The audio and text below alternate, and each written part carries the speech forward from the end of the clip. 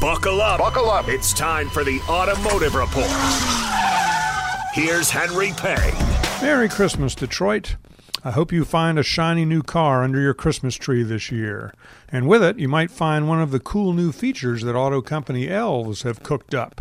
Their toy shop is in overdrive these days as the 21st century electronics revolution, led by the smartphone, has entered the car.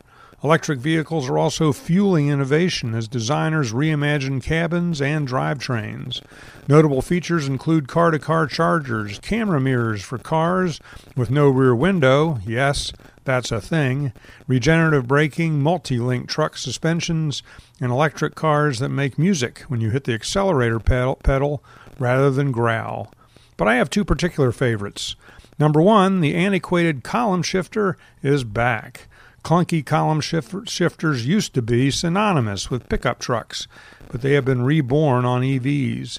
Without a drivetrain tunnel running through the middle of the cabin, EVs like the Kia EV6, Volkswagen ID4, and Chevy Blazer EV have opted for column shifters to free up console space.